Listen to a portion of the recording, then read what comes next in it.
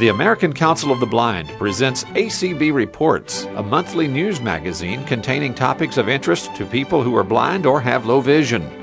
I'm Mike Duke. This month, a popular audio magazine ceases publication next month. What's wearable for women this fall? And Project 3000 may be looking for you. Welcome to ACB Reports for November 2007. Since 1979, many blind and low vision consumers have read and contributed articles to Playback, an audio cassette magazine published by Ed Potter, a retired college teacher from Goldsboro, North Carolina. Playback, along with its supplemental recording known as Playback Underground, will be published for the final time in December. In his own words, Ed shares a brief history of Playback magazine. I was sitting in my in-house studio one night and I wondered what I could do to get people to call me up when they came across an interesting piece of technical information or maybe an 800 number for shopping. Then I thought that maybe people would do that if I were to produce a mag and send it out. So in September of 1979, I sent out Playback number 1. I sent it out in its own mailer. That is to say, people supplied a mailer for it to go out. Nobody subscribed because I didn't know how long it was going to last. What they did is they tucked a couple of quarters into the mailer with the tape when they sent it back, or if they wanted to keep the tape, they just gave me $2 and sent the mailer back empty. I don't remember when we started taking yearly subscriptions, but it was probably 2 or 3, 4 years after that. But even then, we still offered for a while the option of listen to and return. In September of 1983, Miss Sue wanted her mother to come and live with us, but where to put her? I, at the time, had 2 rooms in the house for my tape and my record collection. It became obvious that my 2 rooms were the best suited places for them. One is a bedroom and the other is a sitting room. We had an outer building which had once been used as a garage. I called a former student who did wonderful remodeling work. In 3 weeks, he totally transformed this old garage building with my wonderful 20 by 20 foot studio out here.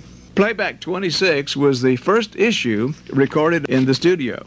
I was the only voice on the magazine for almost 2 years. And then contributions and reports began to kind of arrive, so I didn't have to do all the work myself. For about 6 years, our magazine was on a 60-minute tape, and then we changed to a 90-minute because there was so much great participation.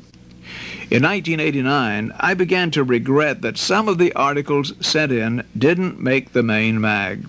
I hated that people went to all that trouble of sending something in only to have it not used.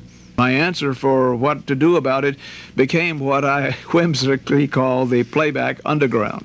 From the beginning of the Underground, there was no narrative, just tone-indexed contributions of whatever came in, which did not make the main mag. At its beginning, Playback was unique, with a clear mission of sharing information and sources. And we were the only one that seemed to be doing what we were doing. Computer magazines on tape began to appear with Jojo Vanelli's Baud in 1983, followed by 5 or 6 others, but none of them seemed to last very long because for some reason they didn't get member participation the way Playback seemed to. And I'm not quite sure how we did or why we did, but we did. But as computers arrived and the net appeared and chat rooms and downloads and podcasts and the like, our mission became a bit more muddy. We were no longer the only game in town. We probably weren't the best game in town either for hands-on features of this new technology. But for some reason, people seemed to like to hear me prattle on, and so we hung around doing what we could. But it ultimately came clear to me that our magazine just wasn't needed anymore the way it was. And I wasn't as good as other people in doing the reviews and talking about all of this new technology. Over a year ago, I made myself face the fact that we were really nearing the end of our run. I didn't know just when that would come, but I knew that life was going to move on and that Playback, as enjoyable as it might have been, needed to make room for progress. So between the May and July issue this year, I decided that we should wind it up in November. I don't know how I'll feel in January. For 28 years, the magazine and you have been such an important part of my life and work. And I'll need to pounce on some other project and get cracking with something else. I've received far too much praise when the real credit should go to you who constantly send in reports and information. I was just the guy who happened to put it all together and threw in a few little contributions now and then. So let's not define this as Ed Potter's success.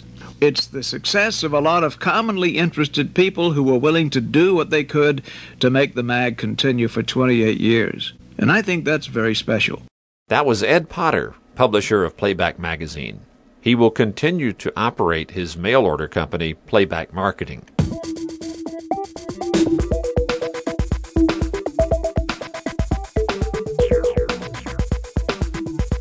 ACB Reports for November continues with a look at fall fashions for women from Lynn Cooper. We talked about the 60s being the new theme for menswear, Mike. Strangely enough, we're going to go back about 20 years before that for a big look for women, and that is a menswear look from the 40s when Greta Garbo and Audrey Hepburn and all those gals were wearing very wide-leg pants with pleats and cuffs, and they were really mimicking, in many ways, men's look.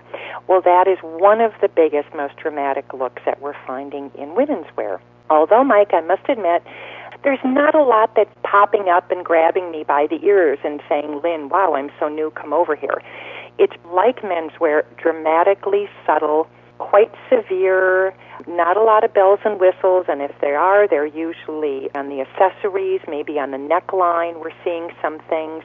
Or if we're going to have a really dramatic statement, it will be in a coat. They're calling them statement coats. Colors, gray for women is huge. Once again, don't worry if you have other colors because they have to change it somehow, as we know. So if you want to invest in something to keep very current, do it in accessories and inexpensive ones. This is a time to hit the lower-end stores. Silver is the metal.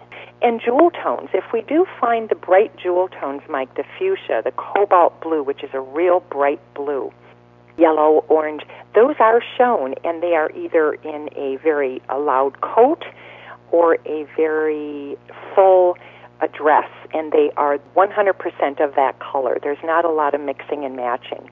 Outerwear, as I said, that statement coat, and when you really think about it, when you walk into a room, a party, what have you, people see your coat first, so that is where you're really making a statement. And this year, the designers went hog wild. Many of them walked women down the runway wearing oversized coats with feathers. Feathers are a really huge accessory. They are not terribly practical as they break off, as they fall off, as they cannot be easily cleaned, but they are being shown. Plaid, big, bold plaids, kind of the plaids that we probably all wore and hated wearing in grade school.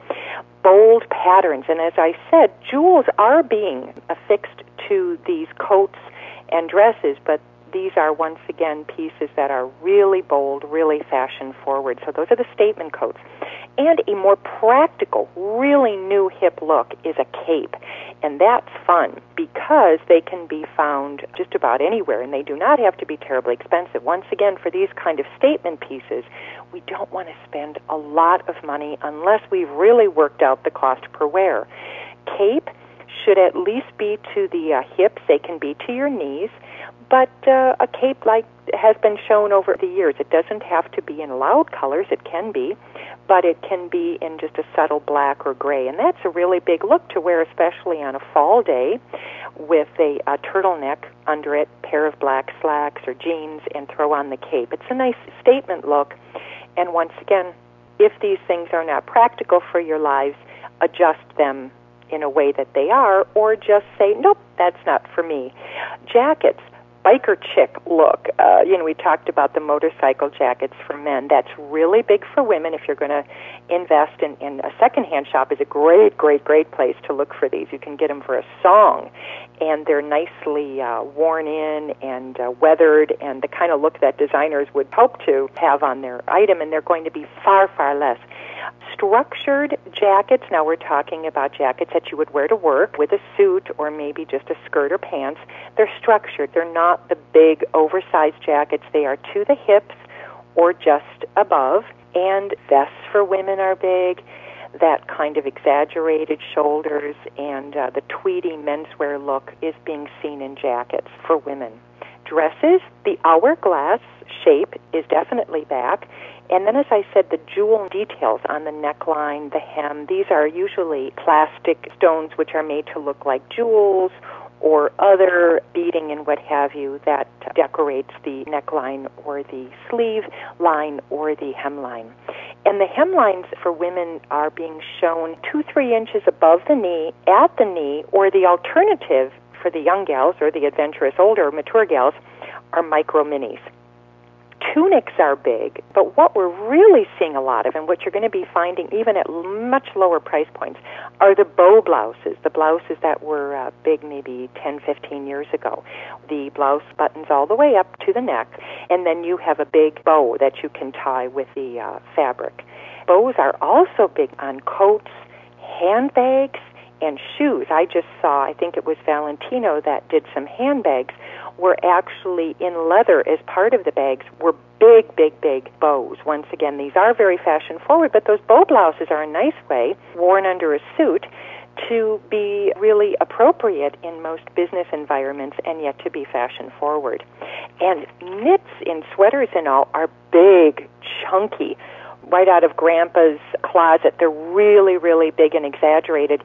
And once again, a lot of designers, Stella McCartney for one, going back and doing what almost look like a vintage ski sweater from the 40s.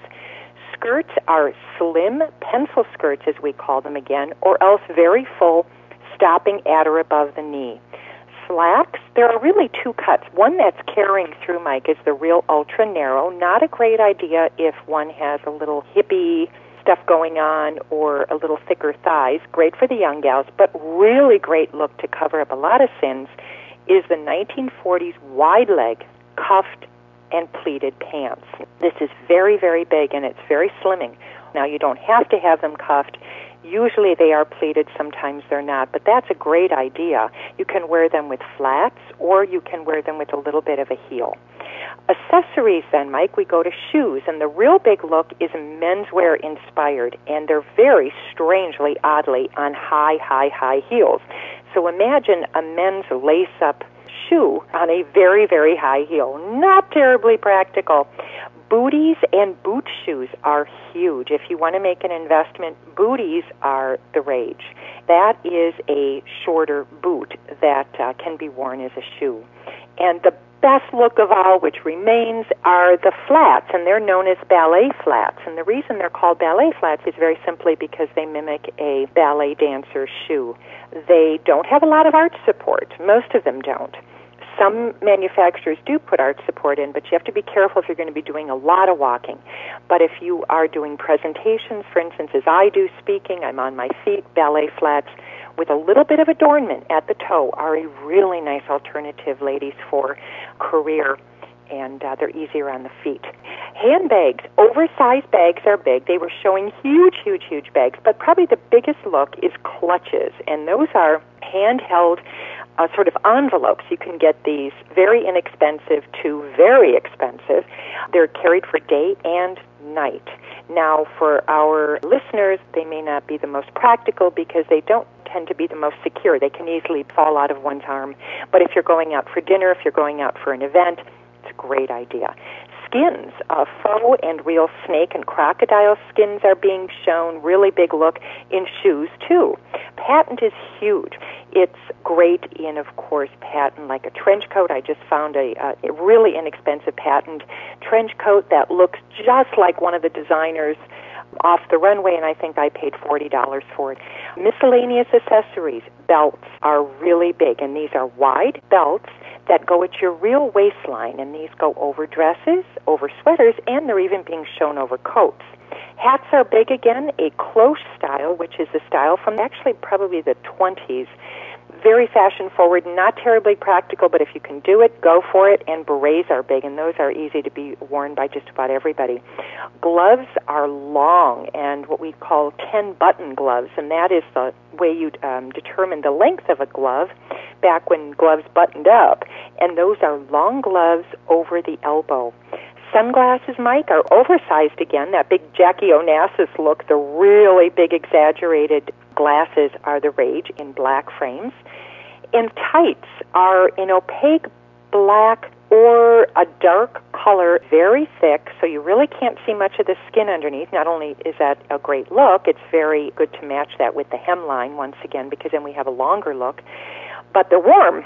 And then we also see people wearing leggings. And finally, scarves are big, and as I said, they're in big, chunky knits. So if you have a grandma or a friend who's been saying, I want to knit you a sweater, well, then now's the time to take her up on it. Makeup, keeping in a 40s theme, we have a very intense ruby red lip, just like out of the 40s, with a pale face, very soft, sheer makeup, and then eyeliner. That was real big in the 40s with a very gentle shadow. So the emphasis when people look at you would be on the lips. Hair is just like the 40s movie stars, gently flowing, curvy, not curly, but just wavy, medium long, to the shoulders, probably just above, very reminiscent of the 40s screen stars. And Mike, that is our trend reports pulled from the pages of fashion magazines and stores for fall and winter 2007-2008. Lynn Cooper developed the Mirrors Project as part of her personal and professional effort to make the world accessible to all people and to offer positive reflections to people of all abilities. These personal image segments heard on ACB Reports are an ongoing part of the Mirrors Project. Lynn has established an email address through which to receive your feedback, comments, and suggestions regarding these personal image segments. That address is mirrors1usa@yahoo.com.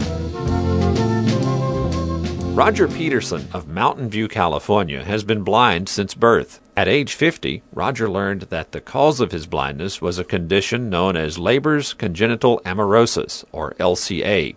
It is estimated that at least 3,000 individuals in the United States are blind because of this condition.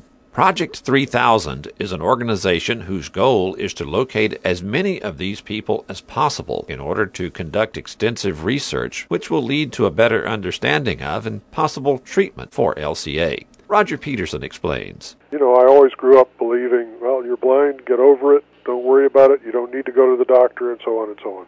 But once I found out what my condition was and I started communicating with other people with the condition, I kind of got into a network, and I've actually attended some conferences, and it's been really useful to me just to be involved in the pushing back of the frontiers of knowledge, as I like to say, and also helping parents whose children have Leber's congenital amaurosis, and I'm going to say LCA from now on, realize that it's not the end of the world, and if you don't get cured, you'll still live a life, and so forth. You didn't discover that this was what caused your blindness until age 50. How did you find out? I noticed that I had lost what little tiny bit of vision I had, pretty much. And as I was starting to lose my hearing, I said, well, wait a minute. I've been told I have cataracts. If I get these cataracts taken off, maybe I'll have a little bit of vision that I can use for mobility and so on. So I had a cataract removed, and in the process of that, the doctors told me that I have LCA. I got to talk to a guy who's a combination ophthalmologist and geneticist and so on, found out it was a genetic disease. In the process of getting involved with these organizations and conferences and things, it turns out that there is genetic testing going on, and they're finding the genes that cause Leber's congenital amaurosis. So far there are 10 of them, so there are really 10 different genetic diseases that look similar clinically. So now the University of Iowa, they have a genetic lab there called the John and Marcia Carver Genetics Laboratory, and they have means of doing this genetic testing efficiently. So they've started to try to get people who have LCA as their diagnosis to give blood samples to them so they can try to finish out the discovery of all the genes and how they work and how they're different and all that kind of thing. Because some people that have LCA have other things besides blindness, like kidney failure or seizures or whatever. At just about this time, it happened that a couple of people, one is Derek Lee, who plays with the Chicago Cubs, and another fellow named Wick Grossbeck, who's one of the co-owners of the Boston Celtics, discovered that they had children with LCA. And they've put some money together and used their good offices to get other people to contribute money and formed this Project 3000. The 3000 means that they think there are approximately 3,000 people in this country that have LCA, and they'd like to get blood samples from all of them sent to Carver Labs so they can really finish doing the genetics. How did they come up with the number 3,000? I don't know exactly. I've seen various estimates of prevalence. We know that it's a recessive disease, so one assumes that the genes themselves are much more common than that number, but you have to get the same gene from both your parents in order to get it. What they've done is put some money into this system so that people who can't afford to pay for the cost of the genetics can still send in their blood and get it tested. What they really would like is for the local physician, preferably an eye doctor, who has made the diagnosis, to send in the blood so that they can compare the clinical diagnosis with the genes they find in the blood. How many of these 3,000 people has this organization located thus far? My understanding is that it's getting close to 800. Since LCA occurs at or near birth, there are probably a lot of people who are adults who are like me, have accepted blindness and are okay with it and getting along fine and don't go to doctors and don't really care very much what their condition is. When was this condition given the name LCA? Dr. Leber, it's Leber, he was a German doctor in the late 19th century. He was the first one to describe Leber's congenital amaurosis. He also described a couple of other diseases that have his name. There's a disease called Leber's hereditary optic neuropathy, which is a totally different disease, totally different genetic mechanism and so on. The only thing it has in common is that the same guy described it. The A in LCA, what is that word again and how is it spelled? It's amaurosis, Amaurosis, and it just means blindness, lack of vision. Leber's congenital means at birth, amaurosis. I've often interpreted amaurosis to mean blindness in the presence of a more or less normal eye. In other words, blindness that's not caused by your eye not being there or by your eye being malformed or something. Or we think that they may be more prevalent in certain populations around the world. But when it's recessive, a disease or a condition can go through generations and never appear. Let's talk more about the organization, Project 3000, that is trying to find the people in the United States with this condition. How are they doing that?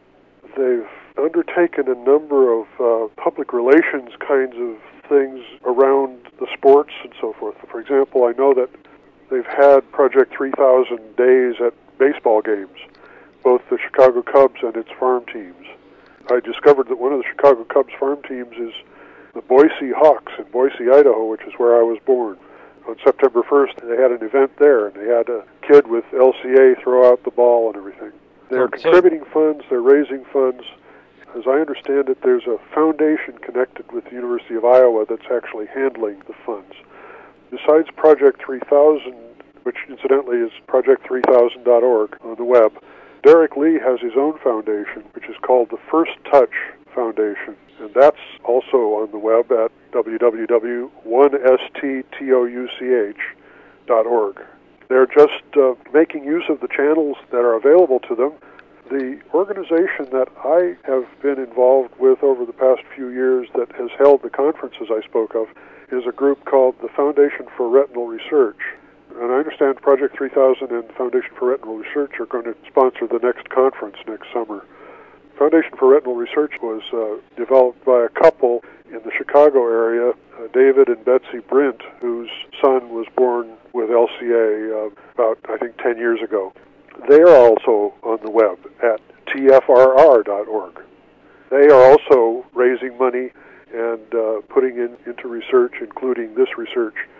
So there are really a lot of handles that we can get. I recommend that patients or doctors, if you will, get onto the project3000.org, and they'll be able to find just about any information they need in terms of how to send blood or what the genes are and what they do and what we know about them so far and all the rest of it. Are there specific symptoms that someone might want to know before they go to a doctor to say, is this what I have? Nowadays, it's getting diagnosed in infancy between the ages of 1 and 3, and it's typically that the parents notice that the children don't see well, don't follow visual things and so forth.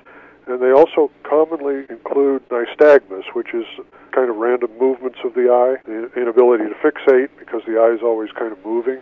I think the traditional definition of LCA includes that the eye looks pretty much normal, but it just doesn't work very well. And it's also quite common for people with LCA to report that they had some vision in their childhood, that they could read large print, for example, up until age 20 or so, and then their vision started getting worse, and they lost pretty much all the vision they had, although it's not always that way. Sometimes they don't have any vision from the very beginning. When I was a child, I could see the difference between the sidewalk and the grass, and I could see big houses and trees and stuff, and lights and things. I never could see color. Now I have just, if you shine a really bright light in my eye, I see something, but have basically no usable vision now.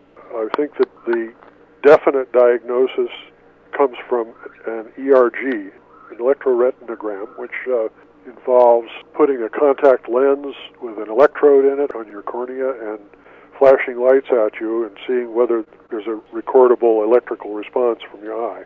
Typically, with people with LCA, there isn't, even if they can see somewhat. Is hearing loss tied to this condition normally, or is the hearing loss in your case something else?